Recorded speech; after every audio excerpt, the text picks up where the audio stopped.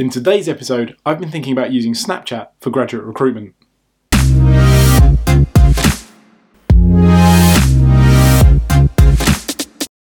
Snapchat is massive amongst the 18 to 24-year-old demographic, precisely the audience that law firms are targeting for graduate recruitment.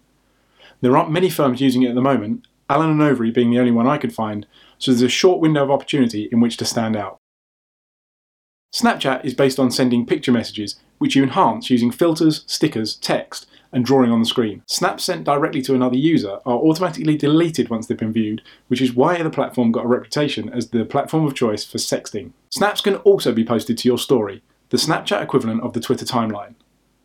Your story is deleted every day, but there's an option to save an archive to your device. I think firms should use Snapchat to focus on two areas. Firstly, sharing the culture of your firm through your daily snaps, and secondly, engaging with potential recruits at law fairs.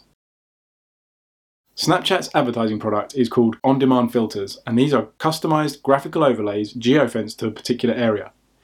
Anyone using the app in that particular location has the option to use your filter in their snaps. I would buy custom filter ads for your headquarters building and the immediate surrounds during vacation schemes and any other time when you have lots of potential recruits on site.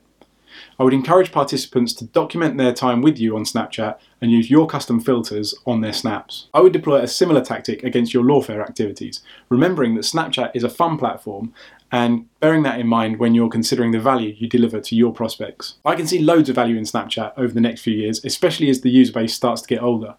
I'm really excited to share these tactics with you and to help you get as much value out of it as possible. Thanks for watching today's episode, and I'll see you tomorrow for episode 3.